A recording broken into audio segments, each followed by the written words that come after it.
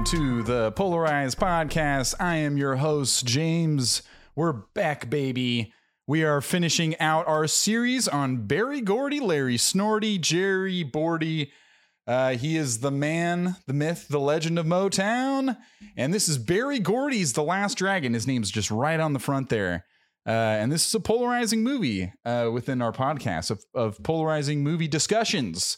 There's this website called Rotten Tomatoes. Audiences and critics disagree on all of the movies that we talk about, according to those numbies that we see on that site that correlates to Rotten and Fresh. Who knows? We're supposed to, and we're going to talk about it. This is our series on Berry Gordy. We did a crossover with our other podcast, the Prod Pod, and it's been a lot of Motown lately, and we've enjoyed a lot of the sounds. The visuals have been somewhat of a different story for Mahogany, The Wiz. But I'm curious to hear what my co-host thinks about this little ditty called The Last Dragon. It's coming in at a 59% for critics and 85% for audiences. I am curious to hear from one of my buddies, a ever-present member of the Polarized Kingdom, Mr. Brandini. Yay! It's me. Breezy Brandini has returned. I have returned. I think I would like to say, instead of our lives getting busy, why it's taking so long to record this, it's because The Wiz was so bad. Yeah, it sucked the life out of us. We had to recover. Life out of this. Mm-hmm. Yeah, we needed some time away from this after The Wiz because it was a stinker. Well, I mean, we've talked about it ourselves, but there's also I think we're due for a concert report. Yeah, let's get that going. Concert report. We need some sort of. We've made a lot of headway there. Mm-hmm. I would like to hear from you first about a little ditty about Coachella. What do you think the polarized people would care to know? Like a little quick sum up. I know it's hard. No, it was really, really fun. Went with some great people. Something I want to call out, Rami in particular was fantastic. And then also big dub on being able to take beers out of the beer garden at Coachella. First year. Let's go. That's what I'm talking about. Mm-hmm. Yeah. Party. That's just, I mean, you're a vet, so you know that's, You're coming from experience when that's hot as all the that's a big thing. That could have been someone's first year, be like, oh, but you're like, I don't know. This has been 10 years coming for me to take this beer out. Will he come? And you were all right. You were coming before you were 21 to Coachella. Yeah. To Coachella. I was coming before I was 21. To Coachella. You're right. To Coachella. I think the soundboard might be broken. Or we're gonna have to ban our guest from using the soundboard. I don't know. We gave someone full ad. If you can't speak, then you know that there's going to be somehow noises. If you give him out to Cookie, he's gonna just press the soundboard every 2 seconds. I don't think there's any settings to bar him from it. But anyways, shackles, maybe handcuffs. And then it was my birthday recently, and then we did a double concert. A double. You have called things like that before. Yeah. I mean, it's not often that I do a double concert, and so this is a dopio of concerts. This is a double shot. It's double feature. Yeah, double feature. We did the Fortet with the cool visuals. That was amazing. That was on my actual birthday. Squid Body or something. Squid Pusher. Squid Pusher. Something Squid like Billy. That. Squid. And there was all these little balls of light surrounding the whole venue, and we were just having a great time. And then we went to Beach Life the next day, and it was millennial heaven. We had Modest Mouse and Pixies and Tegan and Sarah and Black Keys, and felt catered to as a millennial. It was great. So that was concert report. We had to go through. Wait, can I just, so you feel good about those? You said what we did, but I didn't get it. I had one of the best birthdays of my life, dude. It was so much fun. It was amazing. Out of the weekend. Just the news here at Concert Report. Just the news. Yeah, I know. No, you don't need to know my opinion. None of that opinion shit in here. No. We're not Fox News or whatever. Commentate. Just specifically. This is what happened. I was there, and I'm here to say that it moving happened on. because Okay, I saw it with my own eyes. It took place, and I was there. And listened to it with my own ears. Yes. No, so, I wanted Modest Mouse to be really good. They are consistently spotty, consistently inconsistent in their quality of seeing them live, unfortunately. But I love that band so much. And Pixies were fucking awesome. Pixies had such a great set. All the songs they picked were just exactly what I wanted to hear. And sounded really good. And Black Keys surprised me with how much fun I was having that whole set, because I haven't listened to them so long. And they just sounded so good live and brought the energy at the end of the night when it was a little chilly. But Fort Set the night before was one of the coolest things ever. I don't know. Just, it was like, it was ambient music. It was like artistic with all the visual stuff. And then it was like hard hitting techno as well, at other portions. And that's just all my favorite shit with my favorite people, man.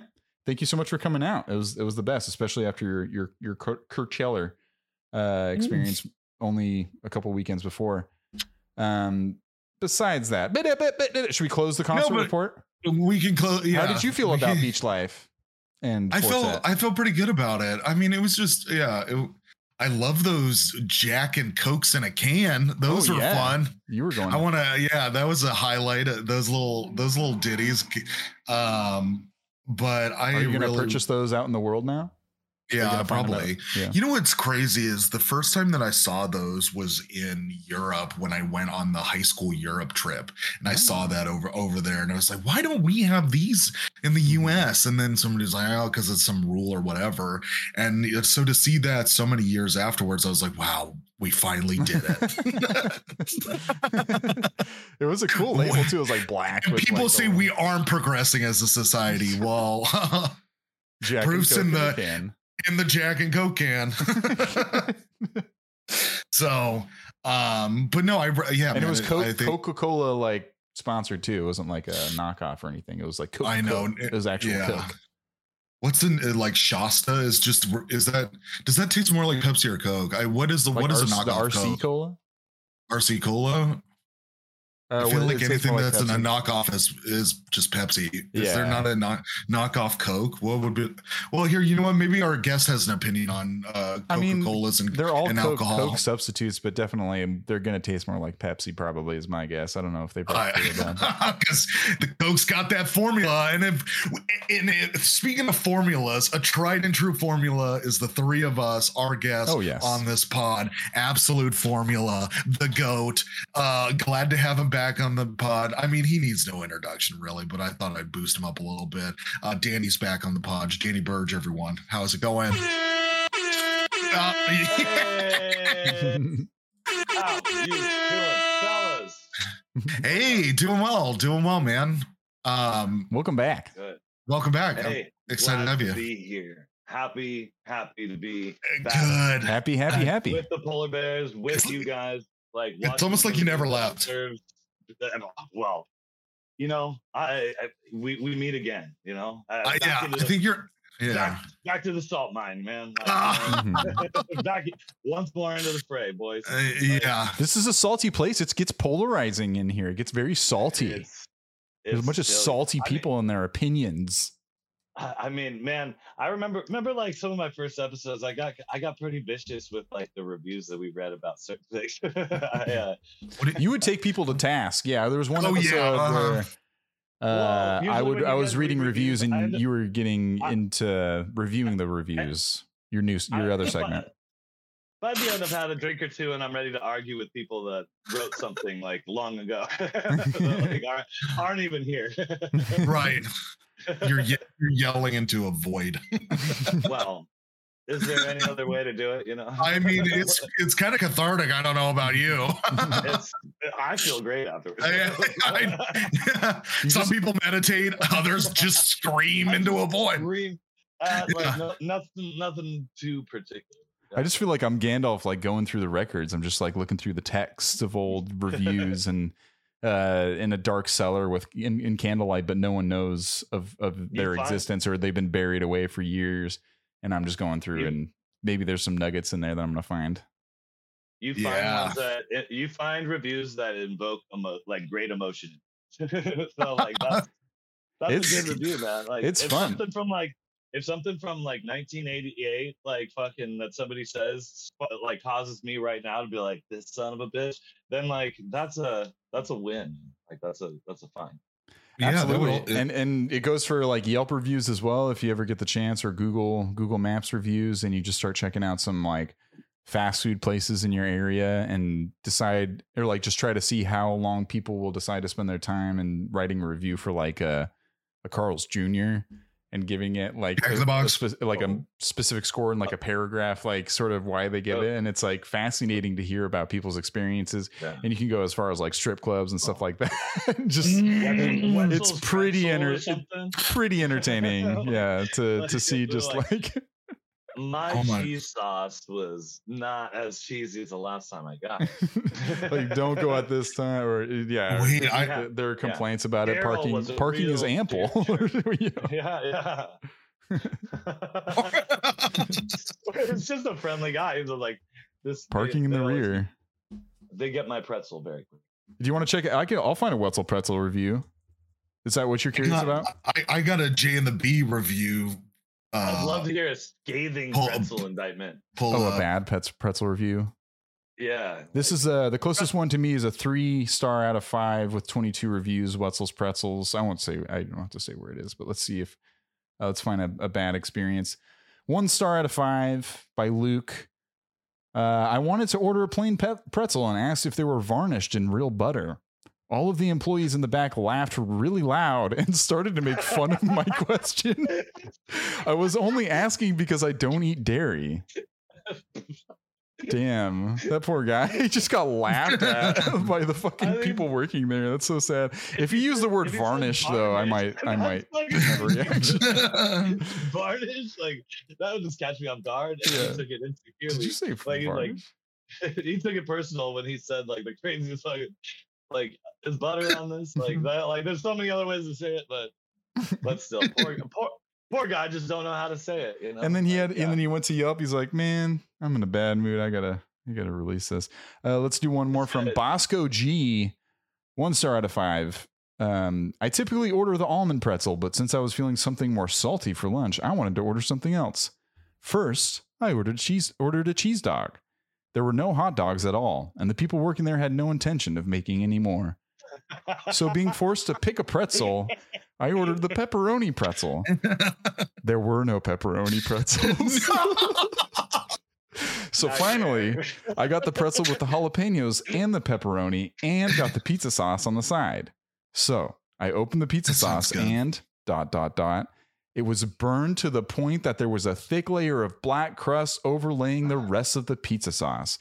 I had to use a fork to attempt to remove the crusted layer of black, but other pieces broke off and dove deep into my pizza sauce. Thank you, Wetzel's Pretzels. Thank you for your lack of selection and cancer. Like righteous. Whoa. Wow. Bosco G. Son of a bitch. Bosco. Oh, this person wrote out the whole exchange between them Bosco's and the server. Like do you guys want to read this out? This script that they wrote with their interaction at Wetzel's Pretzels, and then we can absolutely we can be done with, or Brandon can share. Do you guys see this screen? Ooh, I gotta blow this up. Here, I'll zoom in. Okay, yeah. Is that better? Yeah. That's okay, I'll read the beginning, and then you guys do server or DL. Who's DL? That must be Daniel L. Daniel. Okay, I'll be DL. Danny, you're the server. I'll be the server. Brandon, you be Daniel. Okay, and I'm going to narrate. Okay, ready? Here we go. 3 stars out of 5. How many of you would go to the simplest places to order food just to avoid the hassle of waiting in line, or to help you to stay decisive about what you're going to eat? Well, I learned yesterday that sometimes these flyby deals come with an unexpected twist and entertainment. I've always had good experiences coming here, but services have become more entertaining lately. After ordering my boba next door, I came here to order an almond pretzel, and no one seemed to know what they were doing. Scene. Hello, may I help you? Yeah, may I have an almond pretzel? You want bits? No, an almond pretzel. Oh, I thought you wanted like a bag of bits. They're like these mini pretzels. Server took the next almond pretzel and stuffed it in a paper bag, Here's your bagel. handing it to me. Huh? No, I mean your pretzel. Do you want any sauce with it? No. Are you sure? Yeah, I'm sure. Can I get a frequent user card with a? Oh wait, no, that's me. that Sorry. was Yeah, sorry. Can I get a frequent user card with a stamp? No, we don't do that here. Strange, thinking to myself, I've always gotten the frequent user card here. After seeing my reaction, the server came back. We just don't do that.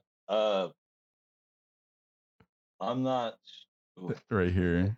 Do you see? oh, The server came back, yeah. Server came back. It's the other stores. You'll have to go to outside of Westwood. Throwing her hands in the air, smiling. She then turned to her coworker next to her. Do we give out stamped cards? You know, those like frequent user cards. I'm not sure. Well, we do have a stamp for the cards. Well, where are the cards? They both then looked around the register, very confused. Together. Together, you guys- Both servers. We don't carry those here. We don't carry them. You gotta go here. You must They go do other that stores everywhere. to get it. All the other ones like us, you gotta go to them. You got to go somewhere else. We don't do that. He's gotta go. robbing? You got to We're the go. only one. Yeah, you got to get out of here, DL. Just get the fuck out of here. Can you leave, please? Okay. Now, finally confused myself, I decided to walk away without wanting to learn about how I need to go somewhere else. I guess next time I should just go somewhere else to grab a bite to eat. 3 stars for the mouth-watering bagel. I mean pretzel. Plus 1 clap for the unexpected dramatic talents. Yes. Scene. This guy was like went after that to Starbucks to work on a screenplay, I think. Well, I mean, he done did it. We just gave him a little love. It's addicting. Any other reviews, Brandon? Were you looking at some that you wanted to share, or shall we move on to the main course? Crazy. Isn't that fun? I really enjoyed reading that script. Honestly, like I think I totally started to feel. Yeah, we can do a Jack in the Box review. People got a thug. Jack in the Box. I mean, you had a character I really liked where you were coming at it with like an energy or lack thereof, but purposeful. From like a disengaged 3-star out of 5 were the Wetzel's Pretzels. Well, I've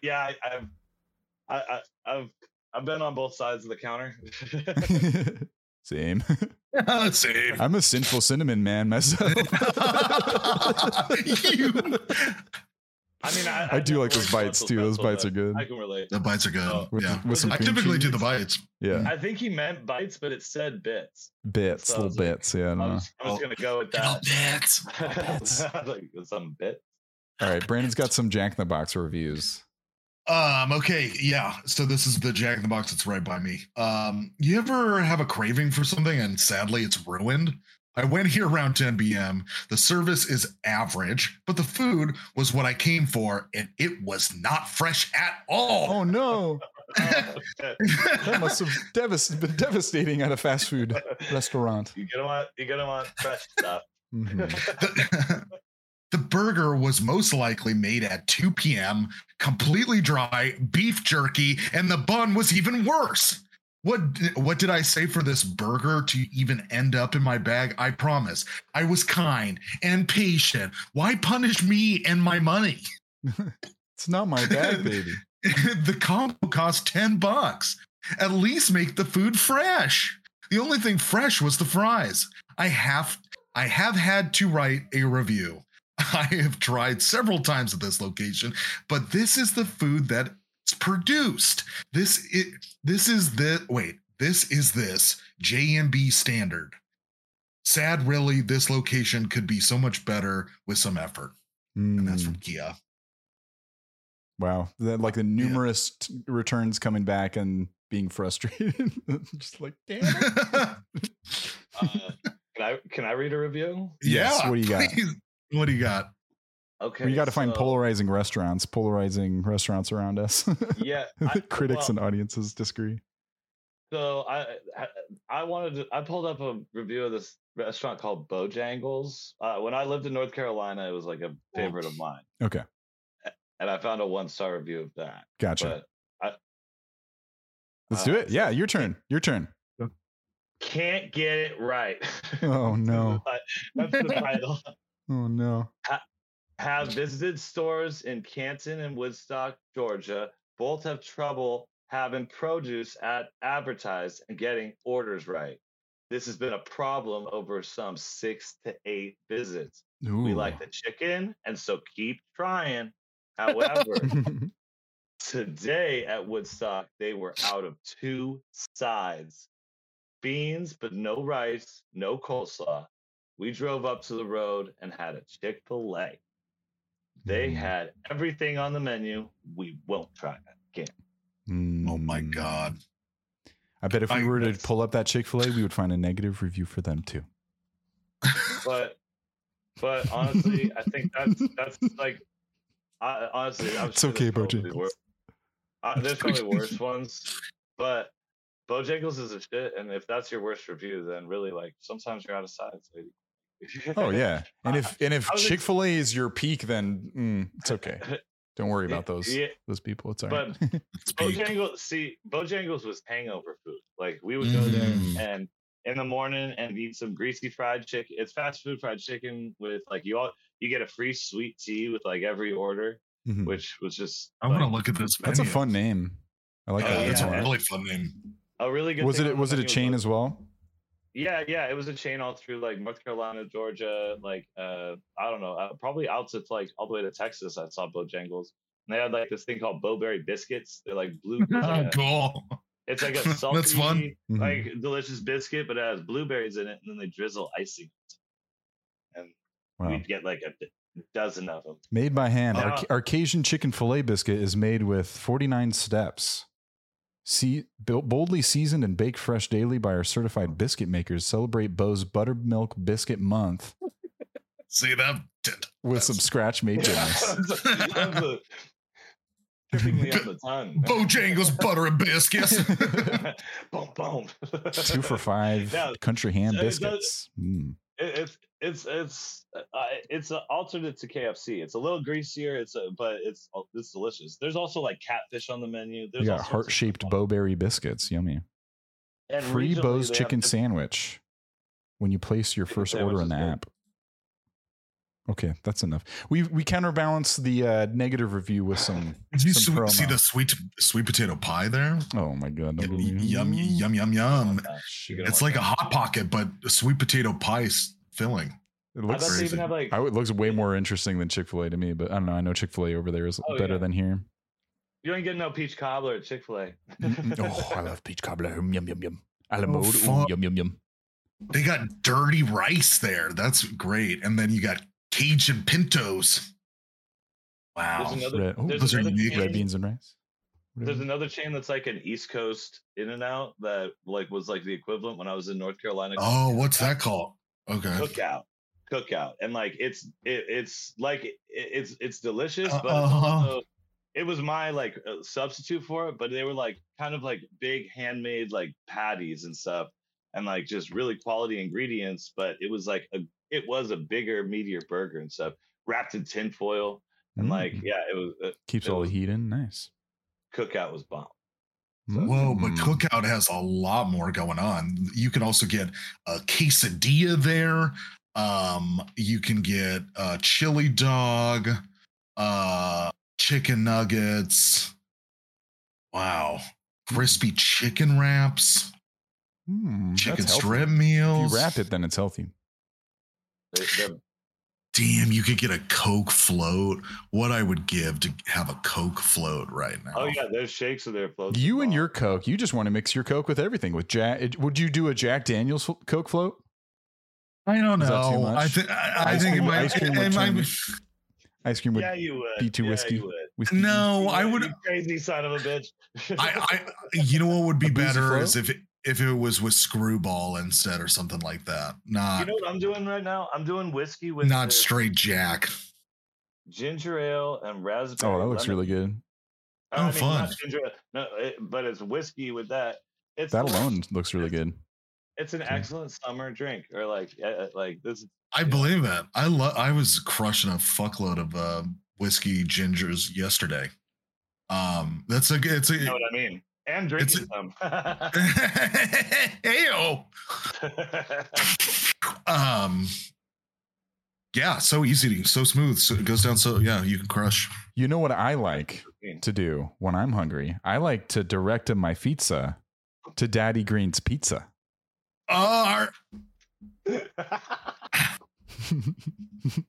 That's what I like to do. Wow. That was incredible. The Last Dragon. Holy shit. The Holy shit. My mind was just blown. From downtown. There's a pizza place in that movie. And that was you don't really get to see the pizza. One of the guys like takes a piece while he's walking out and then kicks the door and breaks it, but you don't really get to see the pizza. But what a slogan. I'd take that slogan. I'm trying to think what else you could kind of do with that, with like a Jack and Coke, like take a crack and look at this Jack. No, dang it. I can't do it. Oh. I can't do it. What's a food that you guys like?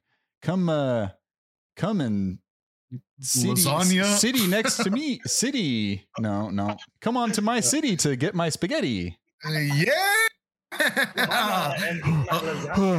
I'm tired.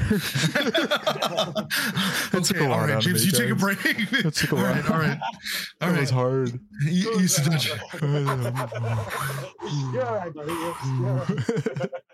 I had to go Italian. Brain is sparking. My nose is bleeding. It's because after that transition, your brain is. Yeah, the blood started to run out of your nose. I had a head spin from the transition. It was too quick and fast. I didn't prepare us for the change to light speed. Or light speed back down to it felt like we just participated in a rocket launch. No, we weren't privy to. We're like, okay, and rocket launch, and we're off. Where's the safety blanket? Where's the safety blanket? Mother. Fucking Last Dragon, Berry Gordy's Last Dragon. Danny, have you seen this movie before? I had like seen bits and pieces and like heard talkings about it, but like this was my first all the way through. And like I had thought I knew what this movie was, but this was my first time like really getting into it, being like, oh my God, like what I didn't know. You know, I glossed over it because it sounded like something I could listen to somebody talk about and not need to see. And well, it just wasn't on my radar of like finding that thing. Oh no, totally. I just that's funny to But I mean, like it was entertaining nonetheless. But I was like, I think I got it. Like I don't know how much. But then like going and seeing it because like I mean I've heard. I'm not a fan of Berry Gordy. So I don't. Oh, like it personally? Well, you don't know him, but he like his character. Like you don't like who he is as a man. Okay. Do you not like? Do you not like Motown music? I do. You do like Motown music, but just not like him. I do like. Well, I mean, he like robbed a bunch of people out of all their like contracts. Like Berry Gordy like signed a whole bunch of Motown singers for pennies on the dollar, and then had all of their like IPs. Sounds like the name of a Motown song. Well, so like he owned all their records and all of their like residuals and everything, and that's where he had the money to fund this movie. Almost everybody that had worked with him, especially people that he worked with, were a lot of times were fucking children. Like they weren't even like, he was scouting talent so young that in pushing that talent that it was working a lot with their parents. And then when they would become a certain age, like 18, 21, they would want to go out on their own. And that happened with Steve. I mean, or they want to just do their own thing. And he was he would be very stifling in how he viewed what their career should be.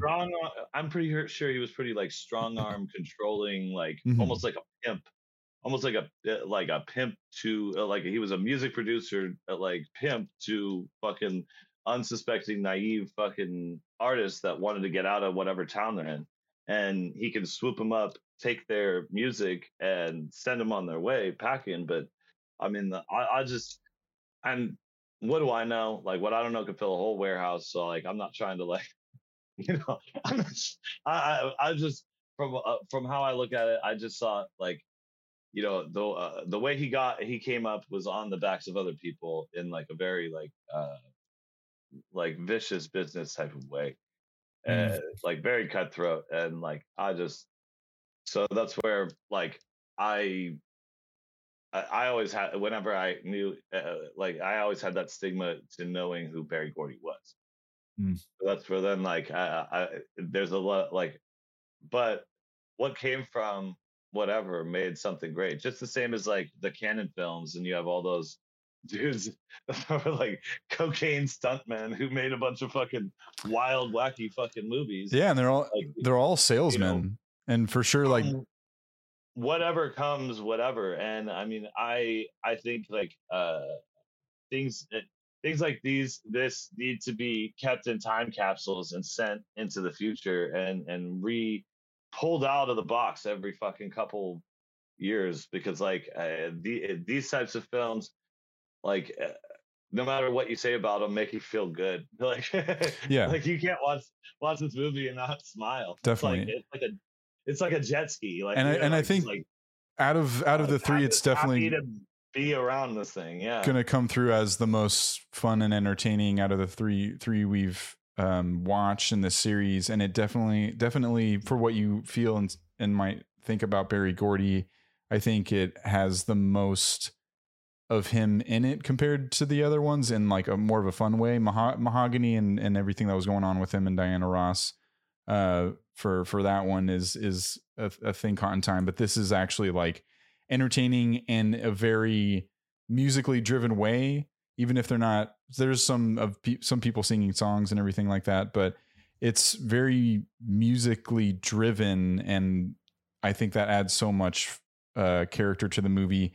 But it's also, I think it's even hard for me to fully understand this movie as it is as a product, because it's hard to put myself in that time when it came out in 1985, when Kung Fu movies and Bruce Lee were the hottest shit. And to suffuse that and combine those elements with kind of a blaxploitation sort of way of making a movie as well, along with Motown music, and then all the club scene. There's a lot going on, and the camp value of it, which I absolutely love how campy it comes across. I question how purposeful some of that stuff is. Yeah, or it's a happy accident. Yeah, or especially with how, Timac delivers lines, man. It's he's a great like physical presence, but man, yeah, it's some of these are people that still did. Yeah, just I'm sure like not comfortable. They're beautiful people, and then like he's super fit and can do all the kung fu and everything. But great face. Yeah, it's just interesting. Like this is very much like a DJ making a movie almost. Like he's taking a lot of culture that's very prevalent at the time and mixing it all together and coming out with something that really hits at that time. But removing it, you do kind of are like outside looking in, and the camp starts to show its face a little bit easier when you're so far removed from it, and you can kind of look at it from few steps removed. But he's fucking chopping down arrows at the beginning, and it's great. Oh, so silly, but but it's well intentioned, because it's also it's got a good heart. Yes, it comes off as silly because the fact that somebody can do that is ridiculous. But that is something that has been seen in. Brandon, have you met every person? Like. I know it's not Daniel. Haven't seen Troy. Heavens to Murgatroyd. Exit, please. No, I haven't met everybody, but oh, you fuck. don't know everybody even. What was I gonna say? Well, no, like I think yeah, like, the intention behind this movie is like everybody's bringing it, at least trying to, whether some people are successful at it and others aren't. And it's trying to and the other thing it's trying to do is it's really trying to replicate a kung fu movie, a Bruce Lee movie, and that's something that I'm not as well versed on, but there's a lot of beats of the story that are really like predicated around just how a Bruce Lee movie would operate. So much so that a lot of his movies are shown in this movie. Straight up, yeah. Right. And are like like ways to move exposition along. Right. 3 to 4 minutes. Yeah. Like collectively there's about 3 to 4 minutes of Bruce Lee film in this, like at least. Like it's foreplay at one time. I was just about to say that. How as foreplay. Insane is that? It's right, because Ty Mac is not Leroy Green. Is not right? Is that Bruce Leroy? Yeah, Bruce Leroy. Wow. But yeah, Leroy Green Jr. Yeah, whatever. But yeah, they call him like Bruce Leroy. Leroy Green. Can I propose a theory of how like this script was written? Is I don't think like the beautiful thing about this is I think he didn't immediately after watching a Bruce Lee movie. Well, what I think is, the kids like this. Let's do one of these. I'm Berry Gordy. Have you seen that Bruce Lee picture? Yeah. I need money. Money, dude, dollar sign. What if the way he wrote this movie though was like him just saying like I want to have these songs in a movie, and then he just built it all off of that. I don't know. Speaking of which, I don't know what came first, the chicken or the egg. No, the song or the movie. Do you guys know for certain? What if this whole movie was just built off of the construct of a playlist? Like, what if he was just like, I have to make this whole thing make sense with these songs, and then that's how Berry Gordy operated. I feel well. That's my theory of like what he did, because I feel like the structure, everything is just to connect to this song or this, so like it's all just superfluous and just go. That's like, possible. Put a bunch of money because he did put effort into this movie in a big bad way, and you see everybody is showing up and doing what their job is. And like the costumes are fucking pretty radical. Like, and the one that's like football gear shoulder pad thing, but it's like covered in black and has like, it looks oriental and so sick. He's I love it. A different love it. Every time you see him. There's like 10 of those different football fucking like badass pirate captain fucking outfits of his. Like Joe Nuff. We haven't mentioned him yet on this, but yeah, I mean, to go back to like whether it was like written the music first or the script. Like I was gonna say that you mentioned the Canon guys and Berry Gordy making a movie makes me think of that. Of like it strikes me that he would want the overall like let's get the poster, let's get the people, let's get the overall look and feel and the structure outward in, not like inward out like. He wants the whole that figured out, and then he can work on like the actual nitty gritty of it. But I do think I feel like there was scripts written first because and I want to show samples of maybe some songs, but the lyricism of the songs it might as well be a musical, even if they're not singing, because they're literally talking about what's taking place on screen and telling you like what's going on. Like, you are the last dragon. Yeah, like all the songs very much. It's almost like that song. They're like diegetic. It's like in the pitch meeting, he's like, "Oh, it goes like this." Like, I was just waiting for him to be like, pick up a cup of coffee and be like, "You are drinking coffee now. You take 1 sip, 2 sip, 3 sip. Now you're walking out of the kitchen." And like, but I think it was a little bit more of this and a little less of this. You know, like I think Berry Gordy. I don't think Berry Gordy was a drug man. I get the sense he didn't do drugs. Cocaine had maybe drank a lot. He might have been could have been a band drinker, but he never it doesn't wanted seem that like to be like part of the messaging in his music, and he was upset when. Oh, was he anti-drugs? I don't know. He was kind of a prude, I feel like, at least with like how things were within Motown.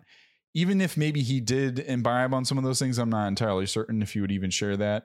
He never wanted that to be apparent, or wanted that to be like to be his public image, like because it affects Motown, affects everything. Like, everything's got to be. He just didn't want people to know about what he was up to. It was like because Berry Gordy seems like he probably partied. Like watching this movie, I'm like, oh, for sure. This guy, but it's like business and pleasure around, are separate, and at a certain extent, he wanted to keep the business. And Marvin Gaye had come to them about doing what's going on. Oh, really? And he's like, no, I'm not feeling it. We don't have. It's gonna. Gaye?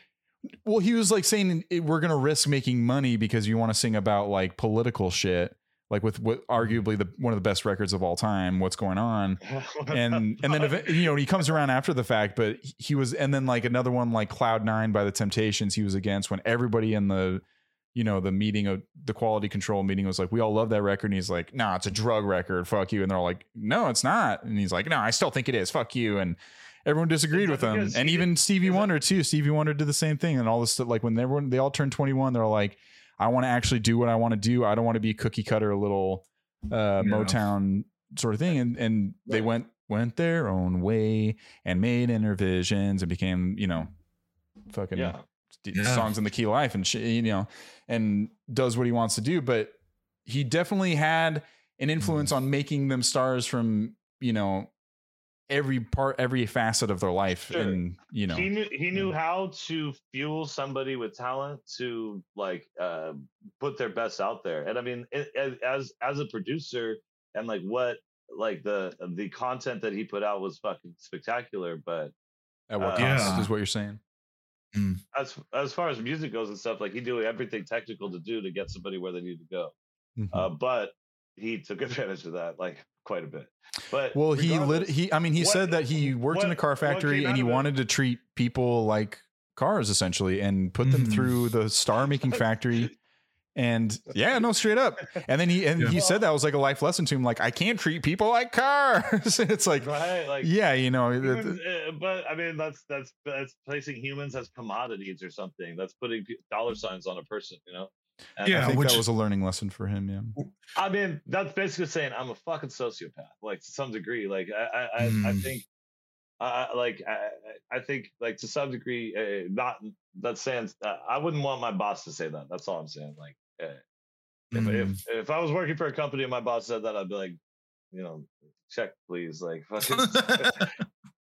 right. Oh, he rubbed a lot of people the wrong way, and I'm sure a lot of in our producer podcasts we have and everything. I think they're all control freaks. The same with like directors or anything. It kind of takes a little bit. You kind of have to have like a little bit of a screw loose or something, but.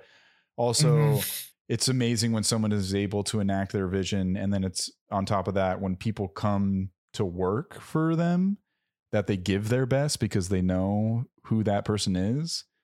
And I think that goes a long way too. When Berry Gordy got such a status, when people would come to him, be like, oh, I'm working for fucking Berry Gordy. Oh, I got to fucking really, really pump it to get my hit or whatever. And when people are, coming to David Fincher or I don't know, or Scorsese, if he makes it, be like, oh, fucking Wes Anderson's doing a movie. Oh, I'll take a pay cut. I don't care. I don't give a shit. I'll do a couple scenes in a Wes Anderson movie. And to carry that, I think is pretty cool.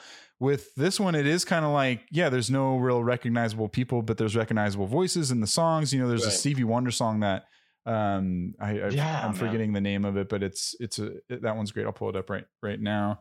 And if we want to listen to any music, but that's where the production value to this movie is like fucking that's like it's the strongest quality, right? Is what we would say. Yeah, this movie goes balls to the wall. Like this movie, it's fun. Like it is. It's a fun movie. What it wants to do, it fucking does. Like it absolutely does. Like it wants to show you a kung fu gang of people that need to learn a lesson by this man, and then also they're gonna do it through dance and music. He's a silent warrior, and he's going through his life, and then he's confronted by a bully, and then that bully like is like the best shogun in Harlem or whatever, and then he wrongs his family and has to take revenge against them. All that is clean, works well. The thing that doesn't make any fucking sense in this movie is Eddie Arcadian. That stuff is my least favorite part of this movie. There is a second villain in this movie, and his name is Eddie Arcadian, and he makes no fucking sense. Like his whole goal and everything is like, if I can try to explain it, like, please, yeah. I think I got it, but he's like a video. So pointless. He's a video game king, and because there's a line when he's trying to get what's her face, Vanity, on. He wants to like sign her or work together. He's got the best pop star. He's got the best club, or it's really vague. It's that vague. Like I don't even sure if I can really explain what he wants. He just thinks that them together equals success, and he's got this other person that he wants to push as well. It was just like obviously like god awful and doing like a B-52s like Devo sort of music and Cyndi Lauper sort of thing. Yeah. Pop music. Yeah. But he says the line, she's a video rock queen, but I, Eddie Arcadian, am the video game king. Yeah. So them together somehow. So he like tries to like kidnap her. Yeah. Right. Is his strategy. Like he sends thugs to pick her up as she's walking home and throw her in a car. And then our guy, the Last Dragon Timac, kicks all their asses, drops his little medallion thing, and she picks it up, and then that's their kind of meet cute, and that, you know, the movie goes on its way. Like it's pretty predictable in a lot of ways. The thing that isn't is Eddie Arcadian and Piranhas. In that club. I mean, that club is pretty amazing, but what do you guys? Hey, how do you guys feel about Eddie Arcadian, the club? I just feel like this might be like another villain that is just confusing in a lot of ways, but fun. What's the name of the club? The Seventh Heaven? Is that what? Yeah. Oh my god! And it is it a club, because it just seems more so like a production studio, like a. It was so weird thinking of that place as a club, right? Because didn't it seem like there was like work being done there? It had like she was cutting a music video. Yeah. Because he had his office that was a big fucking office, and he was like, seemed like he with was the piranhas, like so you mentioned, busy and piranhas, and he's like trying to get all this, but he never really would explain his plan. He's just like, she's gonna be the best thing, and he's got this boxer who's a bodyguard, and he's like, hey, I thought you said I was gonna make it big, and he's like, you kept fucking up, and so now you're just my bodyguard. And then I mean, you mentioned the DJ tower in that club. What's that? No. Continue. Sorry. Oh, just the DJ tower was so intense that it was like a spaceship. It looked like Daft Punk's like pyramid a little bit. Like that was the shit. Yeah. Honestly, that's what I was like. You know, I don't necessarily like agree with what Eddie Arcadian does or says. Great name, but I like the way great name. Lives. Like, great. Right. Honestly, like if I couldn't make heads or tails of that space. It was such a set, like a TV show set. You never saw the other side. It was disgusting. You only saw one angle. You never saw the other side because it was such a set. Right. Like this guy does have it all figured out. Like he's got a lot of shit going on. Like, honestly, like why is this guy troubling himself with all this like petty shit? Oh my god, yes. What are you worried about, man? You got a piranha tank. You should be like dealing with bigger things. Like this is really beneath you, man. Well, you're right, because there wasn't any issue with his business, right? Like, so was the success of these pop stars, was it really just for more power, or did he need to do that in some capacity? Like, unless the way that it was propelled was so confusing, because he was like watching a video of her and then just saying how much like he needed her, but then how that combined with his other starlet that he had in mind just never really added up. Of like, oh, so now you want to why would you want another one if you have her right here and you believe in her so much? Like, why are you getting another person? Mm-hmm. Like, shouldn't she be your, I don't know. He just was trying to like gather more, but I don't think she was really breaking. I think they had been trying a while and there was just nothing was happening with her. Mm-hmm. But the stakes, like oh my God, there's nothing pressing on him. And that's always nice with a villain when there's like an even higher up, like a fucking Sidious or whatever, Palpatine or some shit, where it's just kind of like, right, Darth Vader's like just kind of like, fuck man, like Palpatine's really grinding my gears today. He's really on my ass about getting the shit done. And it's kind of funny to think about Darth Vader having to like, you know, like I gotta fill out those TPS reports. Fuck. Yeah, like, Palpatine's gonna get on my ass. It's the day to day, like it's a real bitch. Like, you know, like can't wait till Friday. You know? But if there's a higher up, because like if you did want Sho'nuff, you wanted Sho'nuff and Arcadian, you could have had their combination happen earlier, but it happens at the twilight of the climactic like third act or whatever of like, oh, he's like taking auditions for fucking tough guys.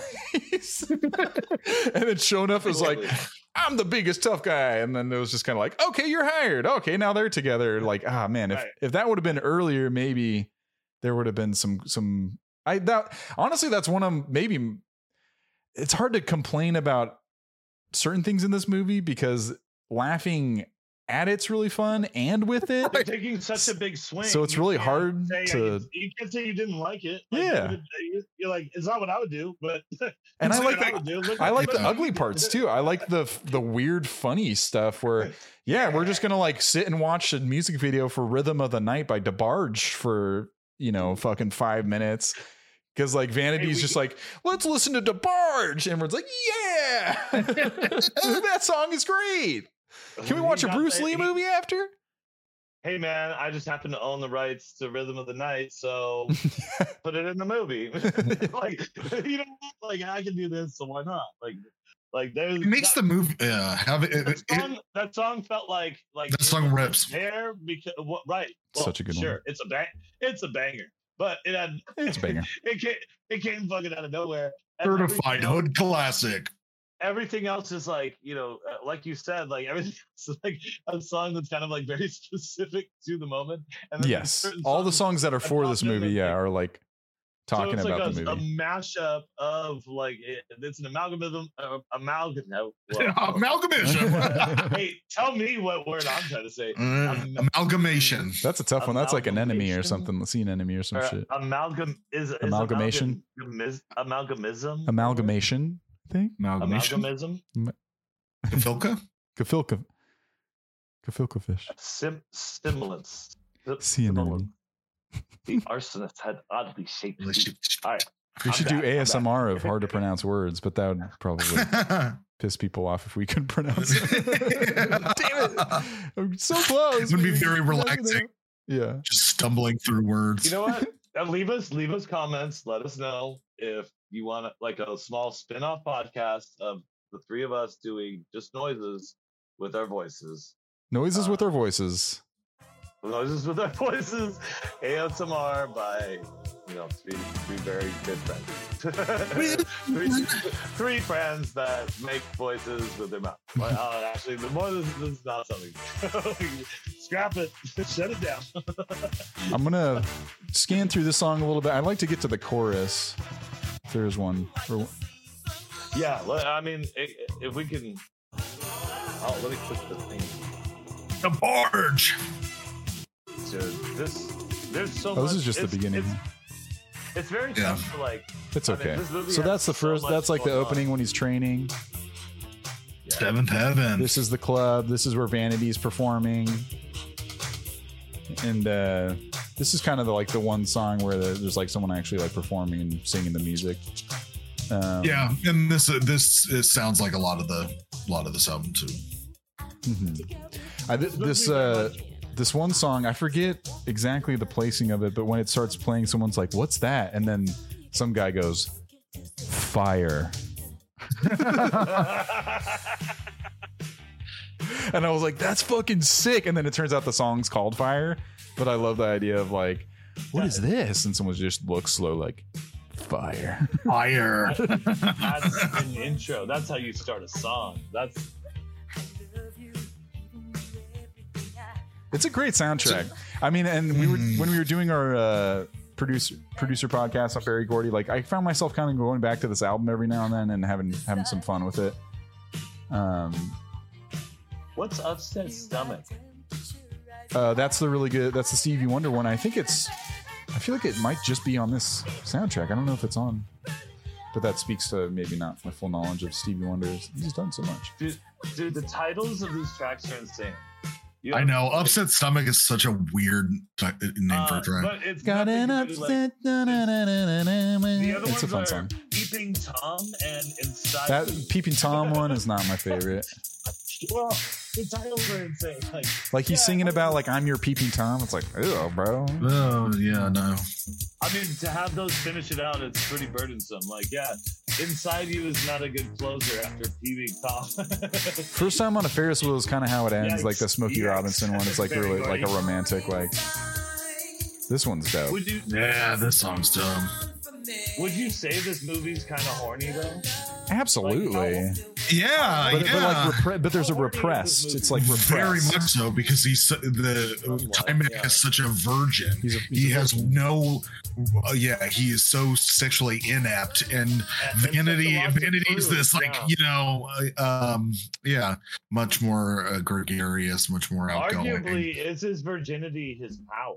Is he like Samson, with his That's hair? the glow, right? Mm-hmm. I don't know because he only gets the glow after Pent up pee. after the Bruce Lee foreplay. And then that's how he learns, because he's like, show me your moves. Show enough. Show me your moves.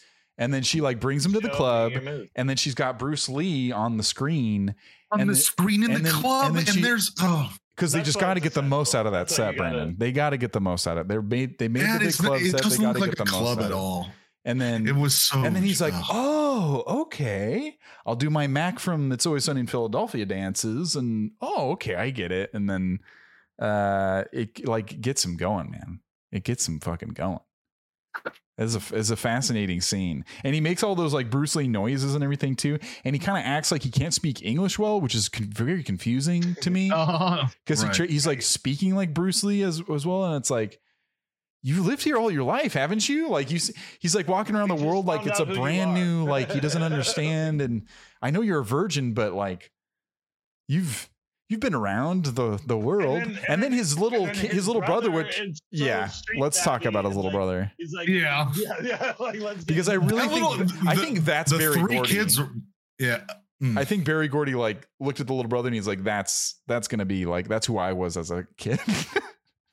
Because he's constantly just like on like trying to find like a new business opportunity.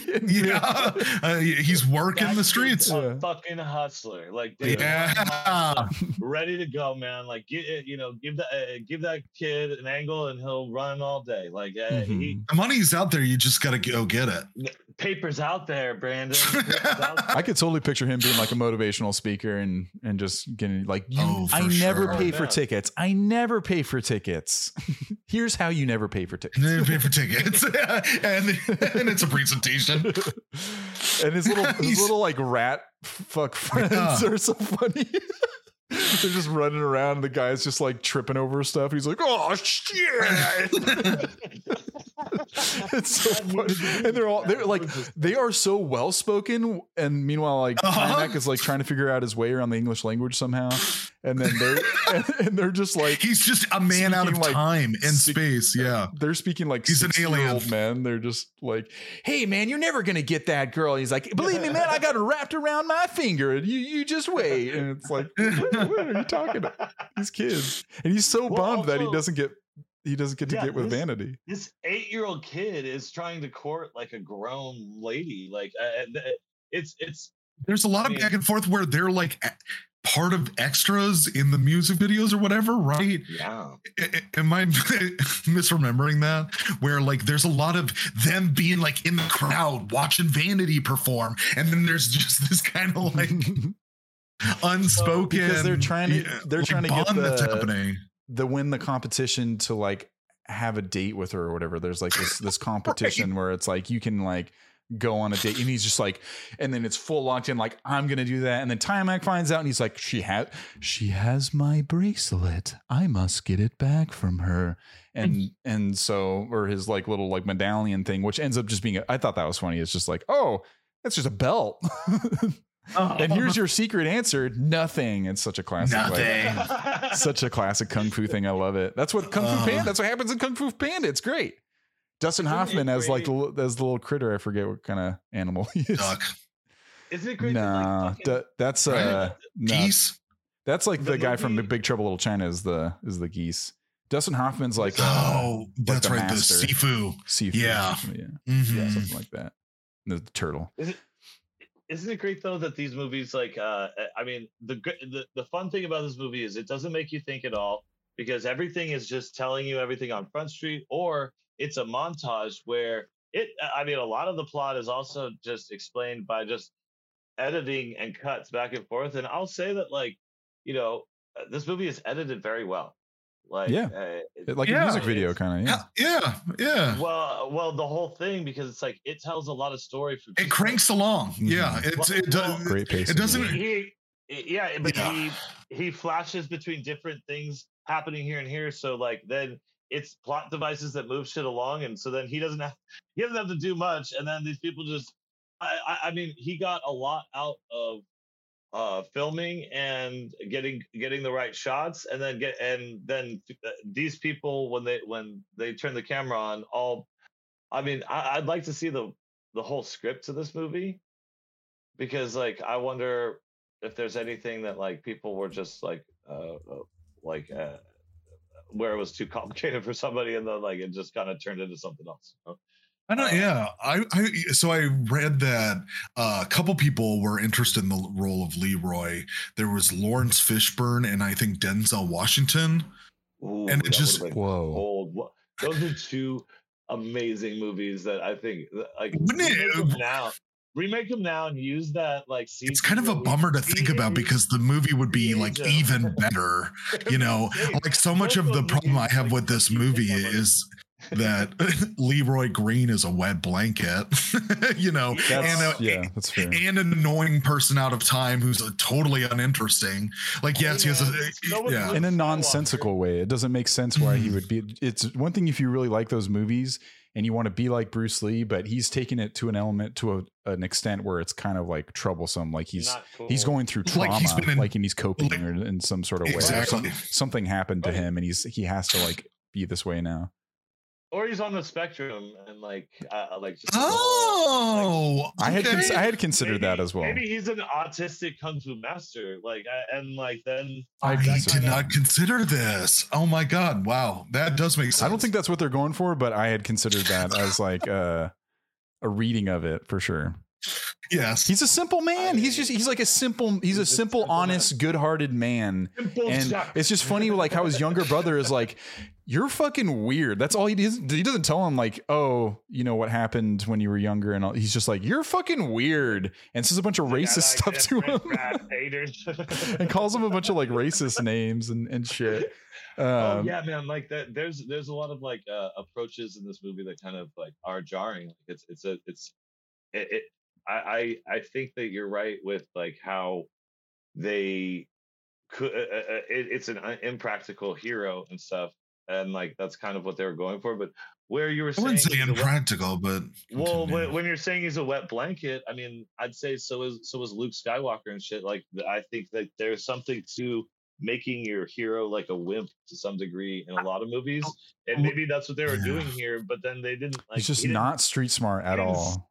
But he didn't stop. There wasn't growth, though. It's one thing if you start not street smart and then you like learn. There's a growth, and like they're more savvy at the end or something. But he's so flat. He's a virgin Bruce Lee impersonator. Like there's nothing really dynamic about him, like reasoning to why he would be like that. Besides just like.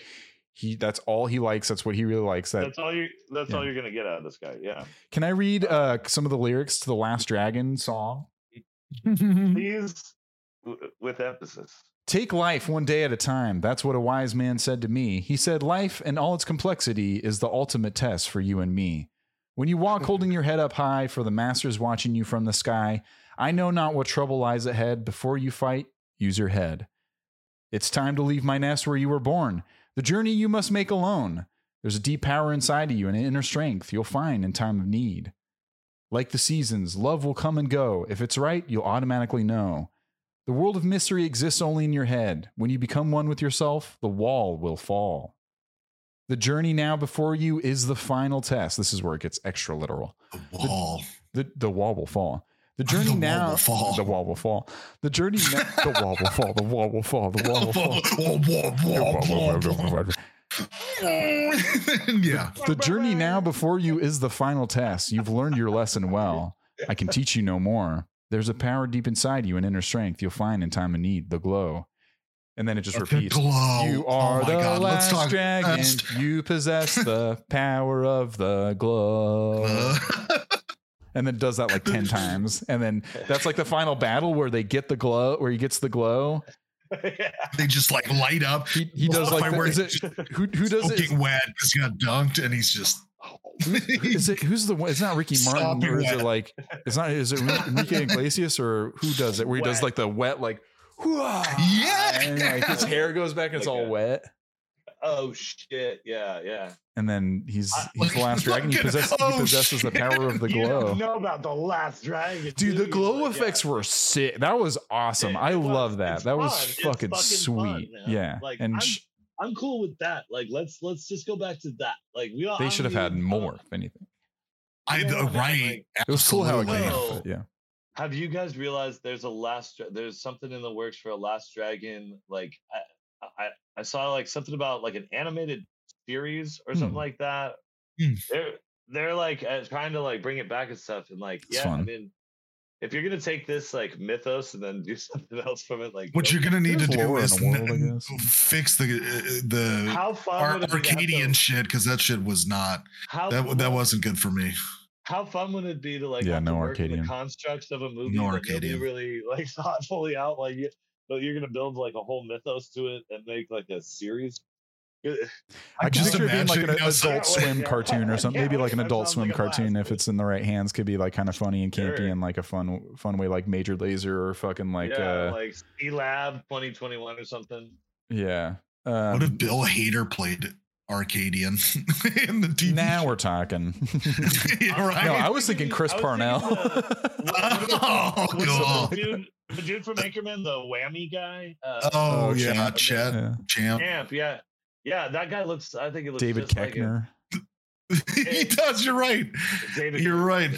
Yeah, I could see that. But taller, man. I love his goon too, like the big.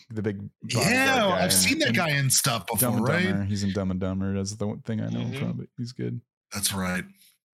Amazing. It's the poison. I was going to go through a bunch of chains on some of my notes before I do some reviews and kind of move on.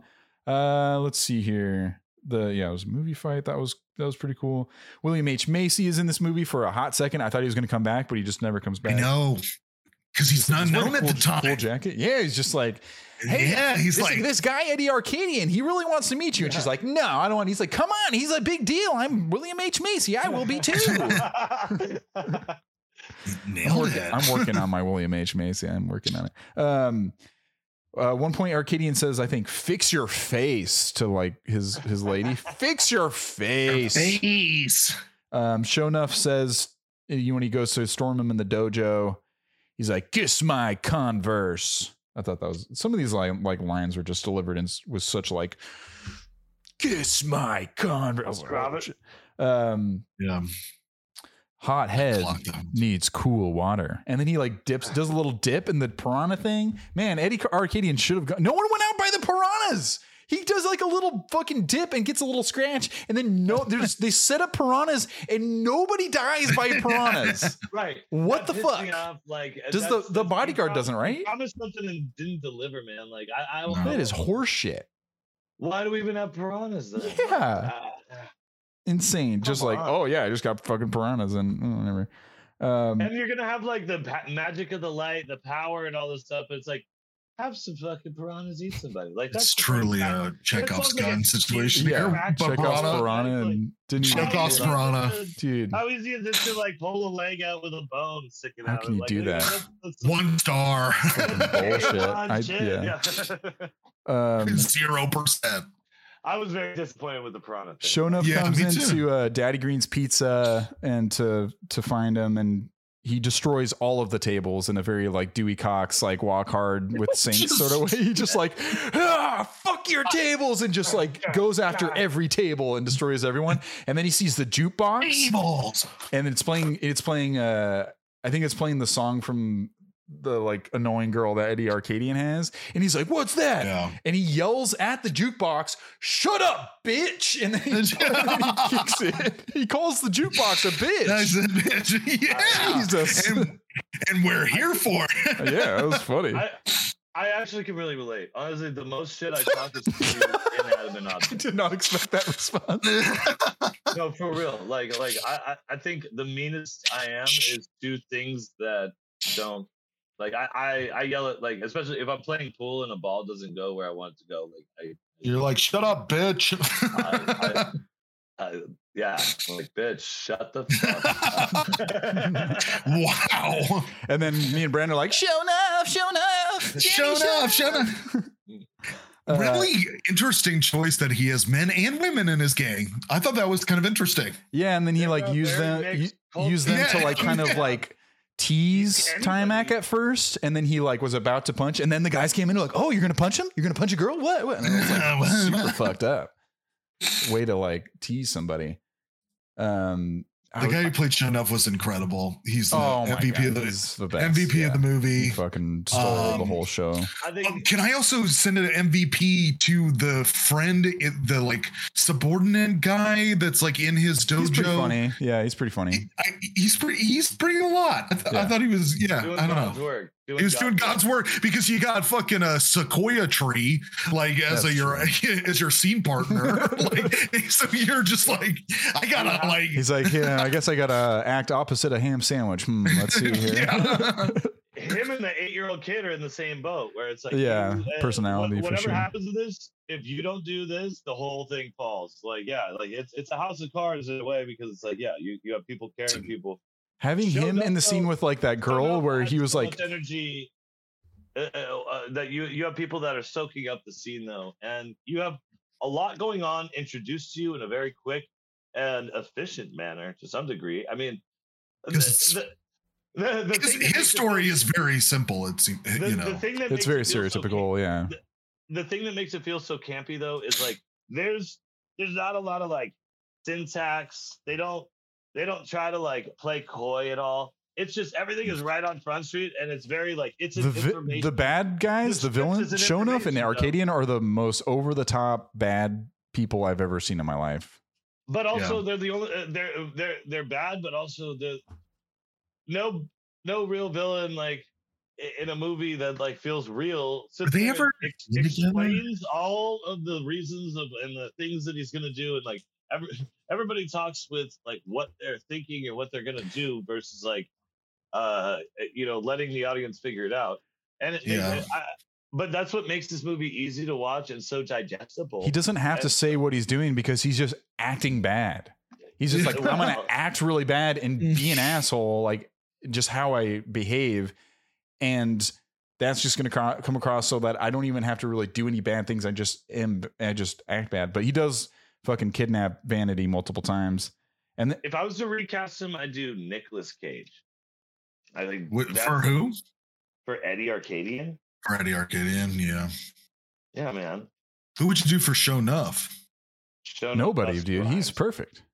Oh, you're talking about right now? Rhymes. Yeah, just Busta Rhymes. That's a good one. I like that. Busta Rhymes for Shonuff. Busta Rhymes, and honestly, if Dave Chappelle was down, that'd be cool. That'd be actually perfect. I think like that reminds me like when he did that in Half Baked when he's what's his name the rap artist and that like fucking he could do that. Rick easy. James, Ludacris. There's this part where Eddie Arcadian and his lady are arguing where he like dresses her down, and then she comes back at him, and she says like, you're just like, it's kind of funny in exchange, but she like is insulting him, and then at the end of it she's like, with dreams of ruin the world is how she says it. And I was like, are you trying to say ruling the world? Are you trying to say ruining the world? Are you trying to say ruining? Either way, don't fuck with that bitch. Like, She said, with dreams of ruin the world. And they just didn't do another take. I'm like, I was going to say, what? the fact that they didn't do another take. Well, this movie was a pretty quick film, right? It was only 40 something days. Oh, how long? I don't know how long it took to shoot. I'm not sure. How long it took to shoot? I'd be curious, yeah. But I mean, that's a lot of production to get done in a very quick amount of time. This movie was a critical failure. Obviously, we're going to talk about it. We're also going to get into people that, critically pan this and what they think about it. But yeah, this movie, but a box office success, making 33 million against a budget of 10 million, considered a cult hit. And then the amount of time that it took to do this shot in 44 days. Wow. 44 days. Wow. Yeah. That speaks Berry Gordy being very purposeful of like what he wanted. And I think that flow of just going with it left some pockmarks or some things that weren't like perfect. And that's kind of the charming part about it, is like those kind of rough around the edges sort of things. But I'd be happy to move on to some critic reviews if you guys want to carry on to there. To remind everyone, it was a 59% by critics. Let's start with Janet Maslin from New York Times. She says, it is crammed with kung fu, singing, rapping, dancing, and video art, and no moment goes by without at least 3 of these things transpiring simultaneously. That's a little blurb on Rotten Tomatoes. We'll do a couple more. From Roger Ebert. It's so entertaining. He gave it a 2.5 out of 4. It's not bad. It's so entertaining that I could almost recommend it if it weren't for an idiotic subplot about a gangster and his girlfriend. A diversion that brings the movie to a dead halt every 8 or 9 minutes. Put him in a body bag. From Trevor Johnston, Time Out. AKA Berry Gordy's Last Dragon, and a sure sign that somewhere along the way, the man from Hitsville, USA lost it badly. These are some interesting, let's do from Narinder, Florida, from Radio Times. 2 out of 5. Michael Schultz tries hard but can't quite manage to tie the varied elements of action, romance, comedy, and musical video together, though as entertainment, this is engaging enough. David Nusser, Real Film Reviews, has been saddled with an often egregiously over-the-top feel that slowly but surely invalidates its few positive elements. Gave it a 1 out of 4. We'll do one more from Akron Beacon Journal. Tony Mastrani. Akron Beacon Journal. This is on the critics section of Rotten Tomatoes. So I'm just letting everyone know. These are like, they may sound weird, but they cater into all the scores that we're talking about. So we should read the obscure ones too, because they cater as much to that score. They equal as much of that score as any New York Times review, anyone else. They equal the same amount. So they get as much airplay here. Writing letters to us, stop talking to us about it. I've never heard of Akron Beacon Journal. Tony Mastriani says, The Last Dragon tries to do a great many things and does none of them well. Oh, poopy doo. Oof. Some people don't like to have fun. Like, I will say, well, it's probably because he lives in Akron, whatever. Damn, shots fired for Akron people. Sorry, take it up with Brandini. Yeah, well, fucking. You know what? LeBron James is gonna come for you, bro. If you're bored, you're boring, bro. I said Akron, whatever, so I don't know if that's. It's a different. Doesn't fully. Yeah. You don't know which Akron I'm talking about. To give a little taste of how the audience feels on Amazon Prime, the reviews there's 10,678 reviews by the audience.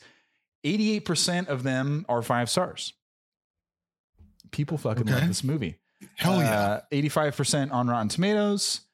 From Tyrell Lacey, titled Bring Back the Classics. They say, great movie from my childhood and I enjoy fully. Glad to finally find the DVD.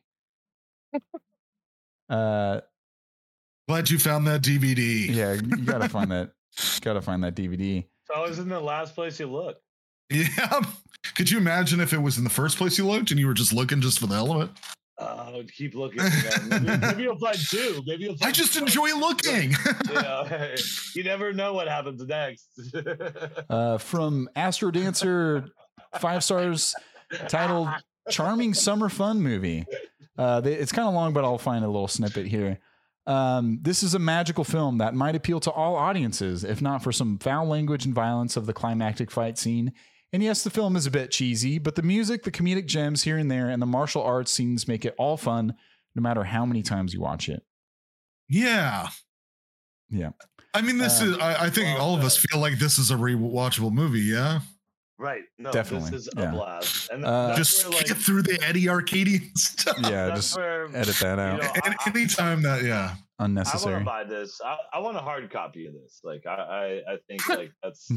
Get this man a hard copy. Give me a hard You got to find that DVD. I'll do a couple more from Unir Broom, 5 stars, titled Best Movie Ever. My favorite movie, there would have been a part 2, but Berry Gordy wanted Timac to sell his soul. Good for you, Timac. Whoa, there's that shit you were talking about. Oh, what does that even mean? Berry Gordy wanted Timac to sell his soul? How? I wonder if we can... unpack that statement for a second. What does it mean when you want someone else to sell your soul? Like, is that even like they're doing something wrong? You want them? What? They're just they're talking about Timac selling soul to Berry Gordy. Thing I've ever heard. I'll do one last one from Isaac H, possibly Isaac Hayes. I don't know. 5 stars, titled "Kiss My Converse." Can you read yeah. That's a great title. In Isaac Hayes impression. It's too long. It's too long for that. I don't even know if I can do. Is it just like a low voice? It's Chef from South Park. Yeah. Mm-hmm. No. Yeah. But that's like, is that just his normal voice, or is he putting on like a chef's voice when he does that? Ooh, that's a great question. He was in what movie did I've seen? No, he's a musician though. I know who Isaac Hayes is. I made the joke of Isaac. You telling me who Isaac Hayes is? Right, but his voice is known to be like I made the joke about Isaac Hayes. Let me tell you who Isaac Hayes is, James. You know South Park, right? Chef. He's a musician. Right, but I'm more to the point of like Isaac Hayes, just like Barry White was like his music was very like fucking baby like making, sexy, jazzy, like fucking can get a no, but like it was that's slower. Barry like, White, deeper. Right? Sure, but Isaac Hayes. I don't have an Isaac Hayes song to throw at you right now, but like I just know he's a musician. Me too. But it's not yeah, dude. Find a good Isaac Hayes song. He has a deep voice. It sounds good, man. Cool. let the court know that Danny knows that Isaac Hayes is a musician, and it's cool. And not a specific song, but I would request that. Thank you for correcting me, though. Danny said Isaac Hayes also sounds good. Please have that noted. Okay, I said that. Gotcha. Yep. Clickety-clack, clickety-clack, clickety-clack. I'm glad we covered this. Anything else I have to say? And also does Chef from South Park. Yes. Mm-hmm. So there's South Park is the show, right? It's a cartoon. Yeah, let's start there. Guys, these are the 3 things I know about Isaac Hayes. Your thoughts?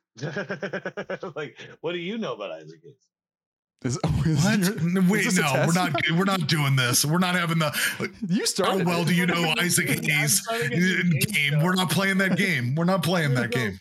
I'm gonna go unsuspecting person to unsuspecting person, and just badger about Isaac Hayes. We're really gonna get to the bottom of this, and we're gonna find out some shit, as I go. Right? I'm glad. I'm going to read this review and then we're gonna talk about how we feel about it. Sorry, Isaac H says. The Last Dragon is, of course, one of the greatest 80s cult classics. I grew up as a child of the 80s. I've seen The Last Dragon at least a dozen times. I never got tired of watching Bruce Leroy kung fu his way around Harlem, searching for the master, some dumb goy. Obvious small hat rhetoric. Ultimately discovering who is the master. The whole movie is great, funny and clever. A couple of good little action scenes, Leroy defending Laura Charles from a kidnapping, and then rescuing her from Eddie Arcadian, getting bullied by Shonuff, and culminating in my favorite part, the fight between he and the Shogun. The whole end sequence is something magical and very nostalgic for me. The score by Berry Gordy and the 80s special effects still hit me like the first time I saw it. I bought the DVD to introduce to my young boys to one of my favorites. They loved it and they asked to watch it from time to time. It's a wonderfully wholesome, inoffensive film with no political agenda, unlike much of what passes for entertainment nowadays. There it is. There it is. Buy the There movie. it We'll be is. disappointed. Damn it. Go on. Things were better then. Wah. Yep. Well, This guy's a real Danny, cool you being guy. our gracious guest that decided to come on our program and share your valuable time with us, would you care to share your final thoughts and give it a score out of 100,000? Right. I'm gonna save million. 100 gajillion. All right. Ha ha ha. Okay, no more funny business. Calm down, Brandon. I know what you guys are referring to. Like I threw off your stats because I went higher than the 100% rating. Oh, I don't care. Oh, that is exactly what we were you thinking. Do have a Yep, you do have no, the you're Danny right. scale, You're right. but I forget. Was it like 150 or something for 150 again for Malignant? For Malignant. Well, that's the Malignant. Which we gotta watch. Is that the only one? We gotta watch Megan. Let's watch Megan tonight. Let's watch Megan tonight. Let's watch Megan tonight. Can we watch Megan tonight? How about Megan tonight? I don't know. Oh, Gianna. I'll look into it. Maybe. Okay, that's okay. I mean, and I don't like, I think both of you have already seen it, and I haven't even seen it. So, like, if you guys want to watch it again, and then you're gonna watch it later with me, like, we'll wait for you. I'll wait for you. We'll wait for you. No rush. Have you guys already? Be there. Have you guys already talked about it? Have you done a thing about it? I don't know if we ever will. But we could if you want. It's worth talking about. It's worth discussion. Interesting. Yeah. But So, highly recommend. Yeah, your thoughts about the movie. My thoughts about this movie. Well, thank you for choosing this movie and having me on to talk about it. Because anytime, man. Anytime. Thanks for coming back. I'm gonna say, like, and this is where, I think the reason why my very like flagrant goring like looks bad is because like there's something that I get out of stuff that just takes such big swings. When when people make choices that like are so intricately extreme, right or wrong, whatever, like just blind faith that like what I'm doing is the shit and I'm gonna just put everything into it, like then it's kind of hard to like see something that got that far and not be flattered by it. And I think also there's something to say about the genre of the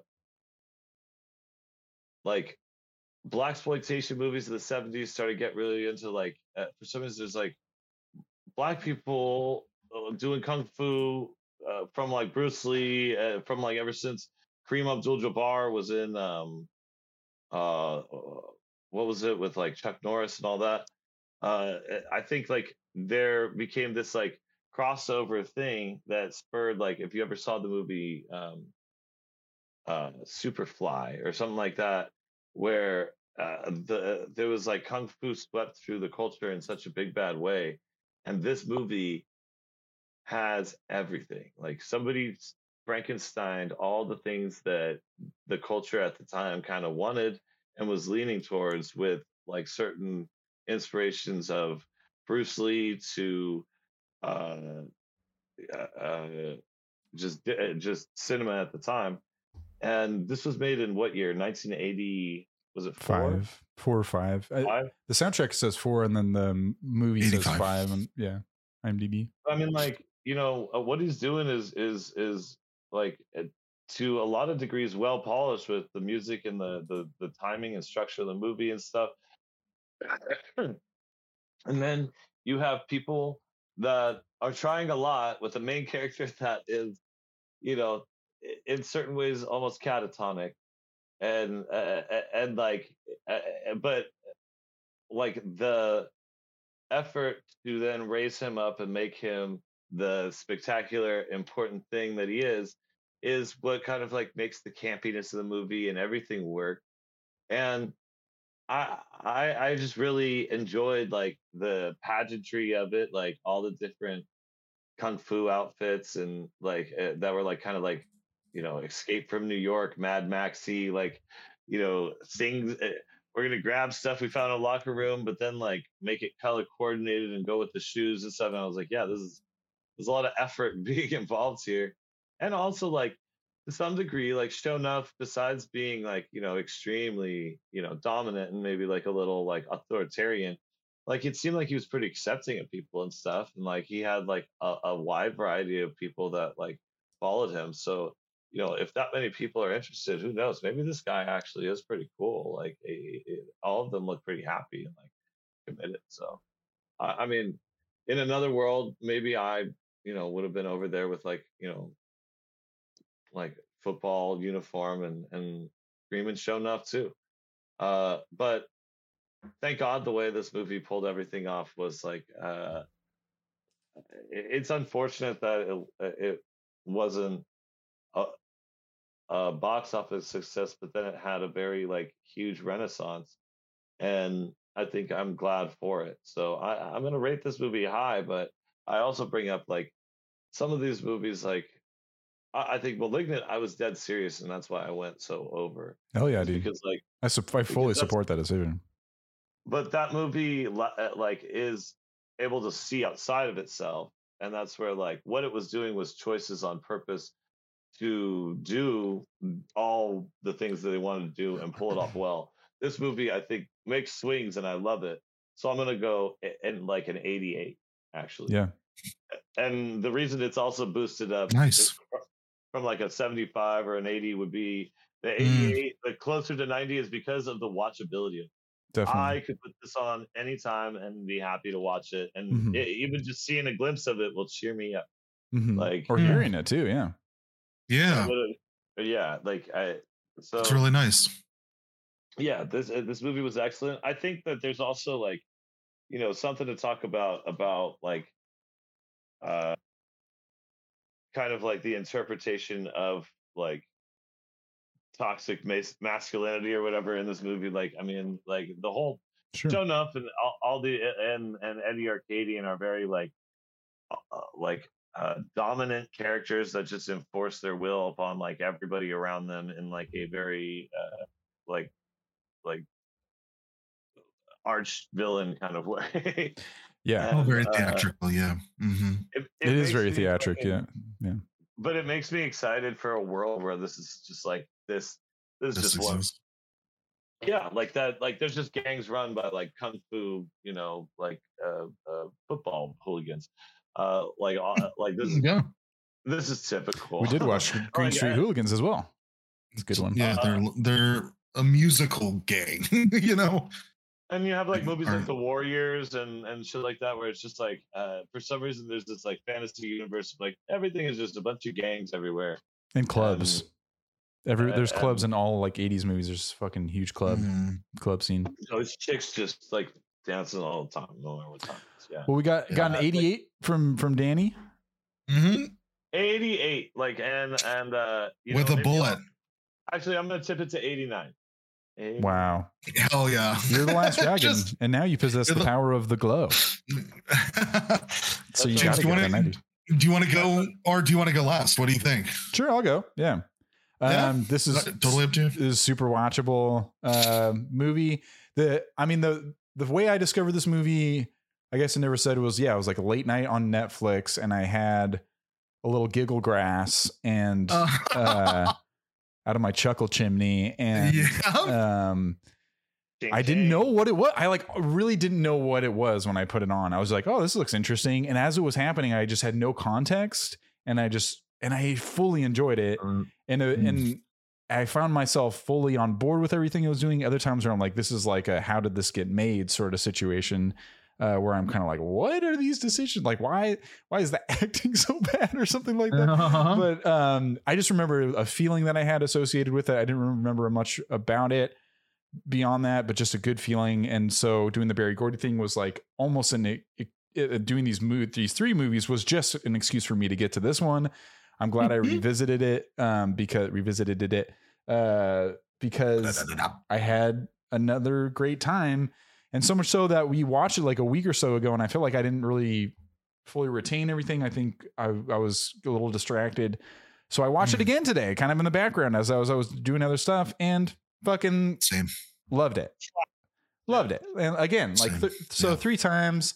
I own it. I'm happy I do. Definitely gonna be in the rotation of my life.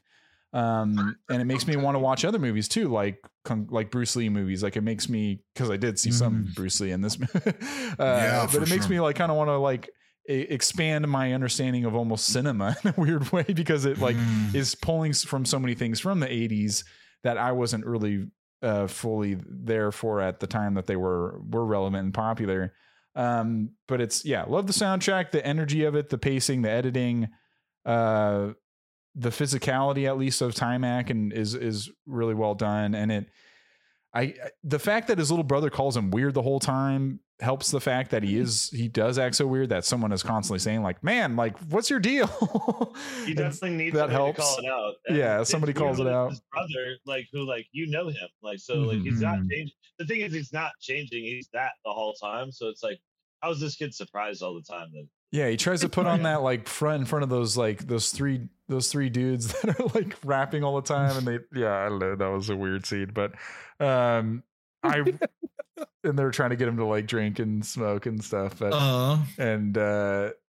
anyways, I just, everything, like a box factory. Where were they?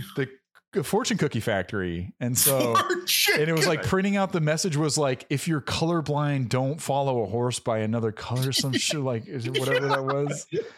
Some shit right. Like, and that was the one for everybody. I was like, what the fuck? The fuck? And that's for everybody, and it's just like printing it out on repeat.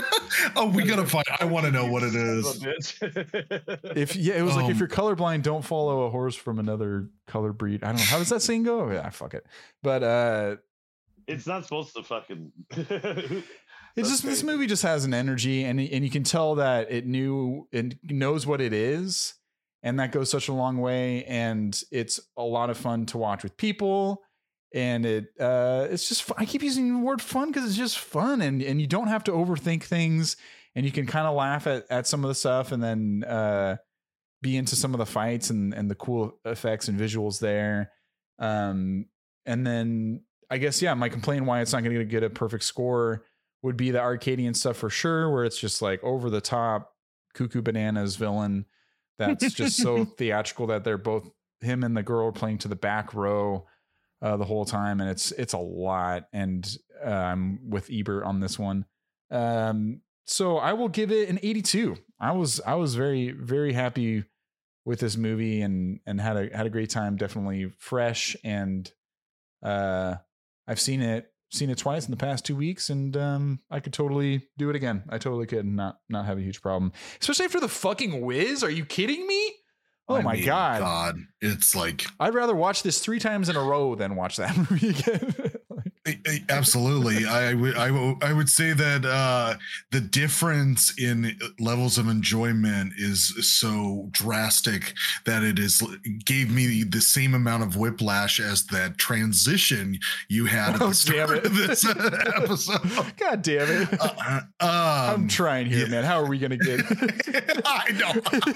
Reviews from Wetzel's Pretzels and Jack in the Crack to the Laugh Dragon. You tell me if you can find it. You tell me. No, I loved it. But yeah, that's amazing. I feel I'm sorry again. What was your score? I'm sorry. 82. I'm gonna go 82. 82. Yeah, 82. That feels good. Great. Show enough. This is an enjoyable movie. It's a fuck it. I'll go 85 because that's when it came out. I'm gonna do 85. Do it. Danny changed his score. Yeah.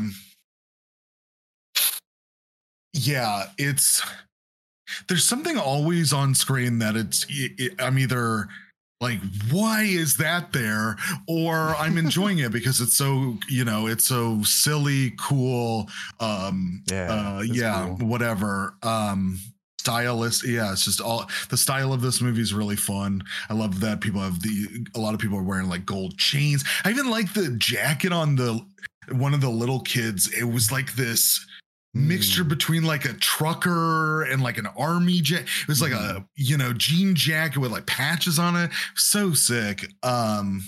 And all of Sho'nuff's outfits are awesome. Amazing. Like I mentioned earlier, like that shoulder pad thing. You know what was crazy too is I think that he had glasses that were those the shutter glasses. Oh yeah, It was like the Kanye ones.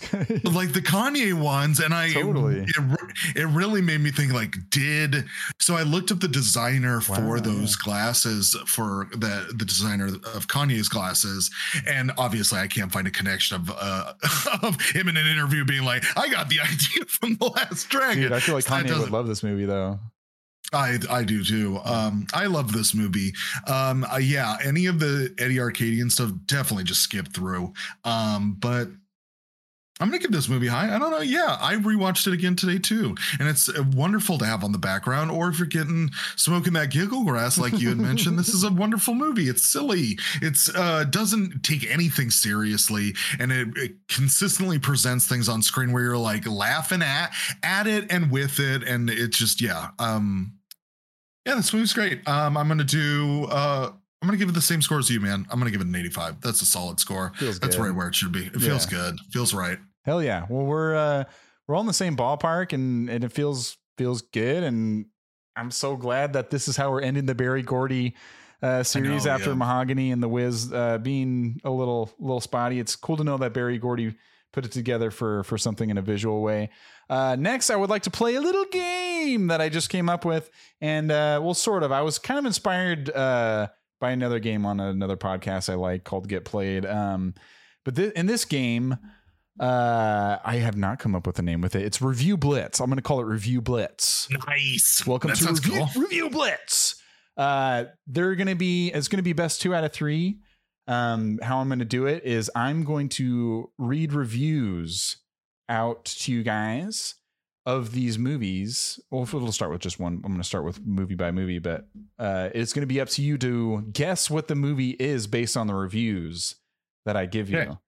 And to make it somewhat easier, I am going to give you a theme. These are comedies from 1998. Okay. This first one is I'll give you another hint for this first one just to start us out. Hopefully not too hard. I mean, this might be hard. I don't know. We'll see. You guys are nice big movie buffs. So this one's kind of comedy drama, but it's from 1998. And I'm just going to start reading reviews. 98. And whenever you guys think you know it, you can buzz in, and we'll just keep it loose. You can guess as many times as you want. Right? Sounds good to me. Yeah. Let's start. Let's do it. 1998. This is an audience review. It's a 10 out of 10. She says, Melissa6381, seriously, hands down one of my favorite movies. The story is original. The cinematography is perfect. Surely this movie is a comedy and it has its fair share of funny moments. However, the depth of this movie is what brings me back time and time again. So there's one. From Variety. Harry Met Sally. No. That was vague. Todd McCarthy. Okay, that could be a building. We'll see how it goes. We'll see how this goes. I'm gonna keep on reading. Do I get a like? Was I close? Is there anything like that? 1998. I'm gonna give you more hints as we go along. This is just one review. I'm sorry. That was the perfect first review though, because that could be anything. Okay. Go on. Let's see here. From the critic side, the Austin Chronicle, Marjorie Baumgarten gave it a 67.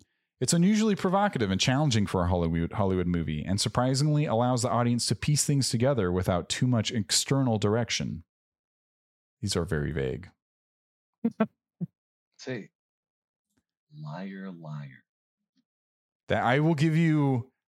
That is kind of close. Oh. That is kind of close.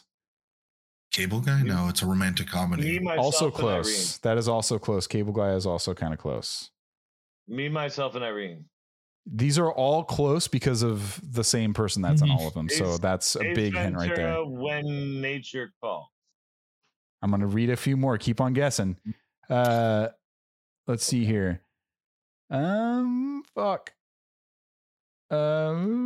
USA Today, Mike Clark gave it an 88. Funny, and the payoff is the most provocative Hollywood concoction in a while. Examiner G. Allen Johnson gave it an 88. Says a crowd pleaser that caters to our horror of totalitarianism. God damn it. I was doing the amalgamum thing earlier as well.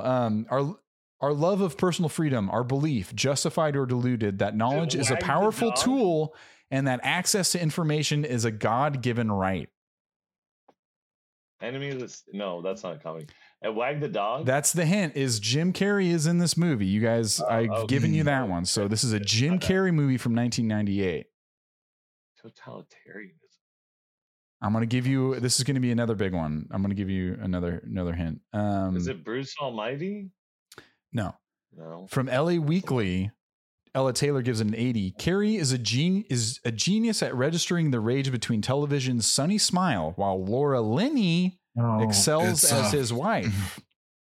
It's You got it. Fun with Dick and Jane? No. It's TV Guide magazine. Madeline McDonough gives it a 70. What is the name of this movie? A cool indictment of television's near irresistible. Truman. Yes. Did you just say Truman Show? No, yeah, Danny got it. Okay, so one for Danny. We got there. See, we got there. Mm-hmm. It's just when I saw Truman Show as a kid, I didn't think it was a comedy because it scared the shit out of me. Yeah, I realize that's kind of a tough one to start with, but that's why I try to say drama as well at the beginning. But it's got Jim Carrey. That movie is a comedy. No, you're right. Looking back at it, if you watch it, it's like a satire almost of life. When I saw it, when I was in I think I went with my parents to see it in 6th grade at the movie theater, and it scared the piss out of me. And I was like, fuck.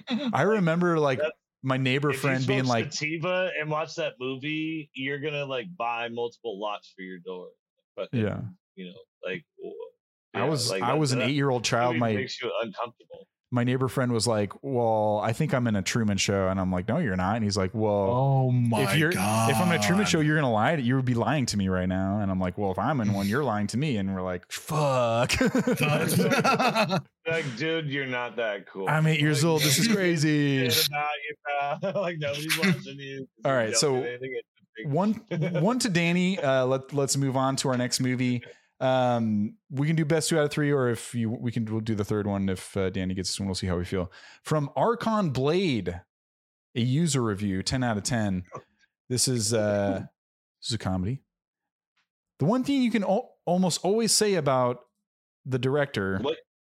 What year?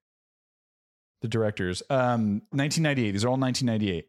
Okay, the one thing you can almost always say about the directors, I'll give you that hint, is they are innovative with their films. This is a very funny film with an entertaining plot, great acting.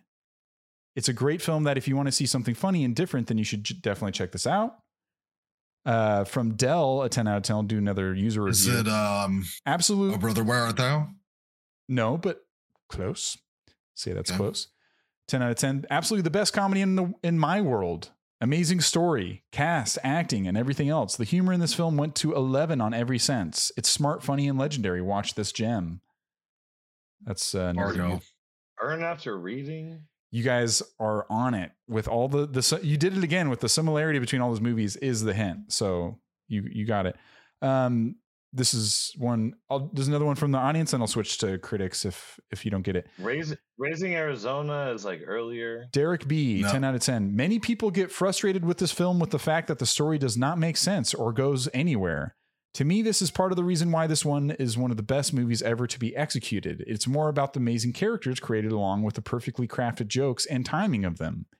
This movie also has some great visual work. It is an original work of art, perfectly cast, directed, and edited. You said it's not Big Lebowski. Oh. Yeah, you got the Coen Brothers thing quick because I said directors probably, right? But it's nice to have a little hint. I thought that Big Lebowski was earlier than 98. That shocks me. 98. Yeah. Where I'm coming from is I'm rocked to my core. Do you guys want to do the third one for fun? Do one more? Are you guys done so? Yeah, please. Yeah.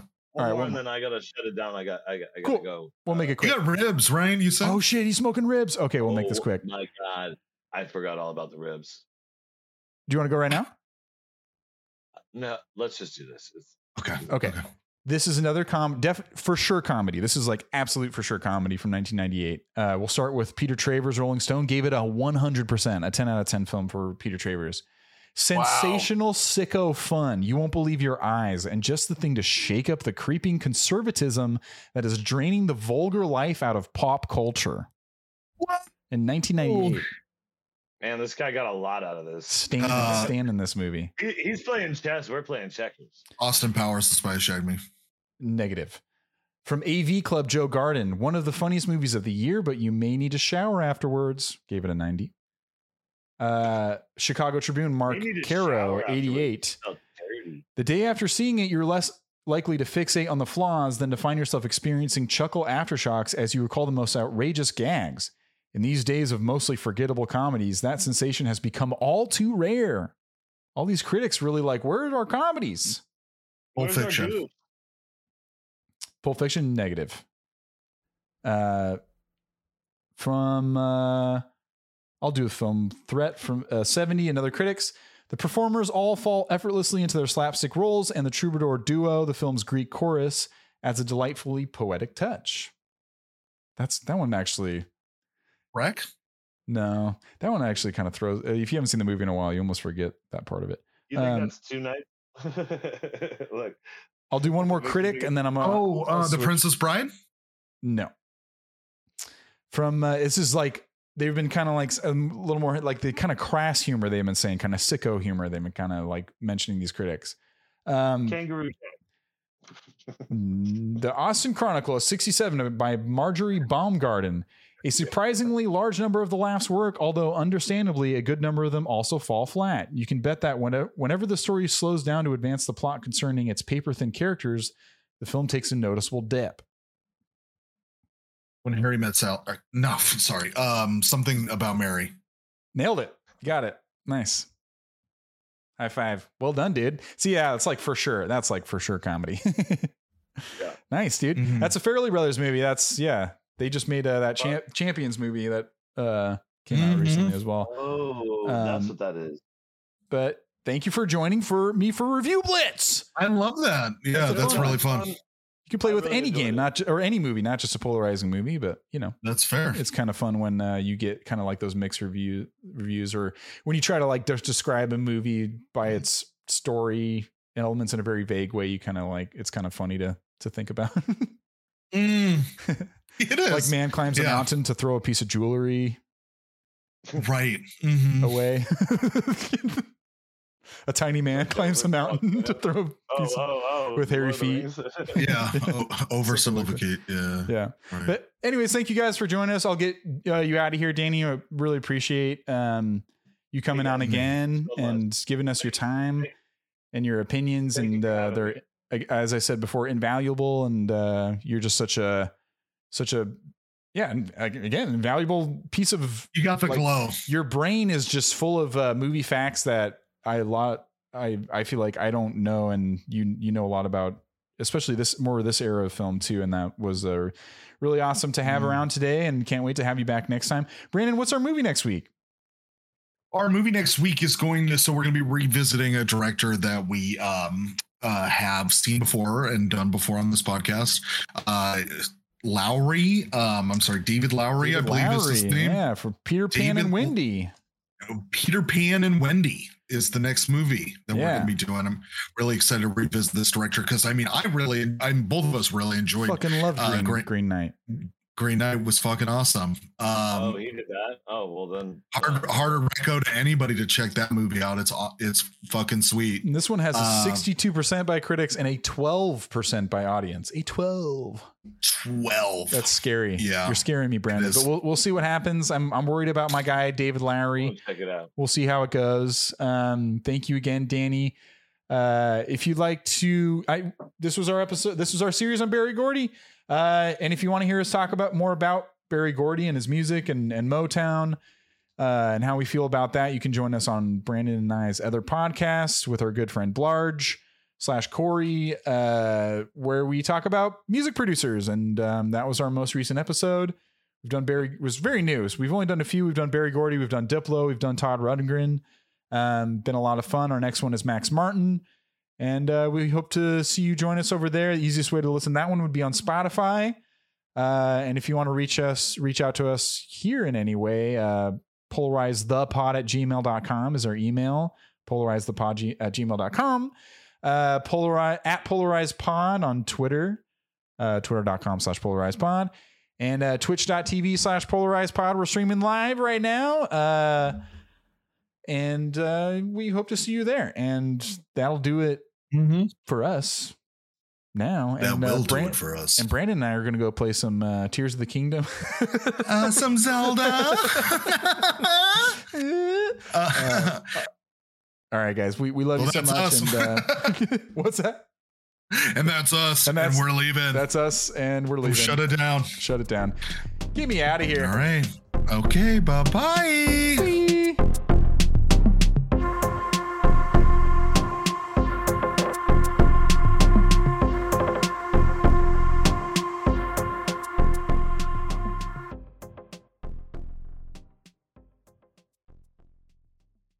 You are the last dragon. Yeah. You've got to beat Shonuff in the third act.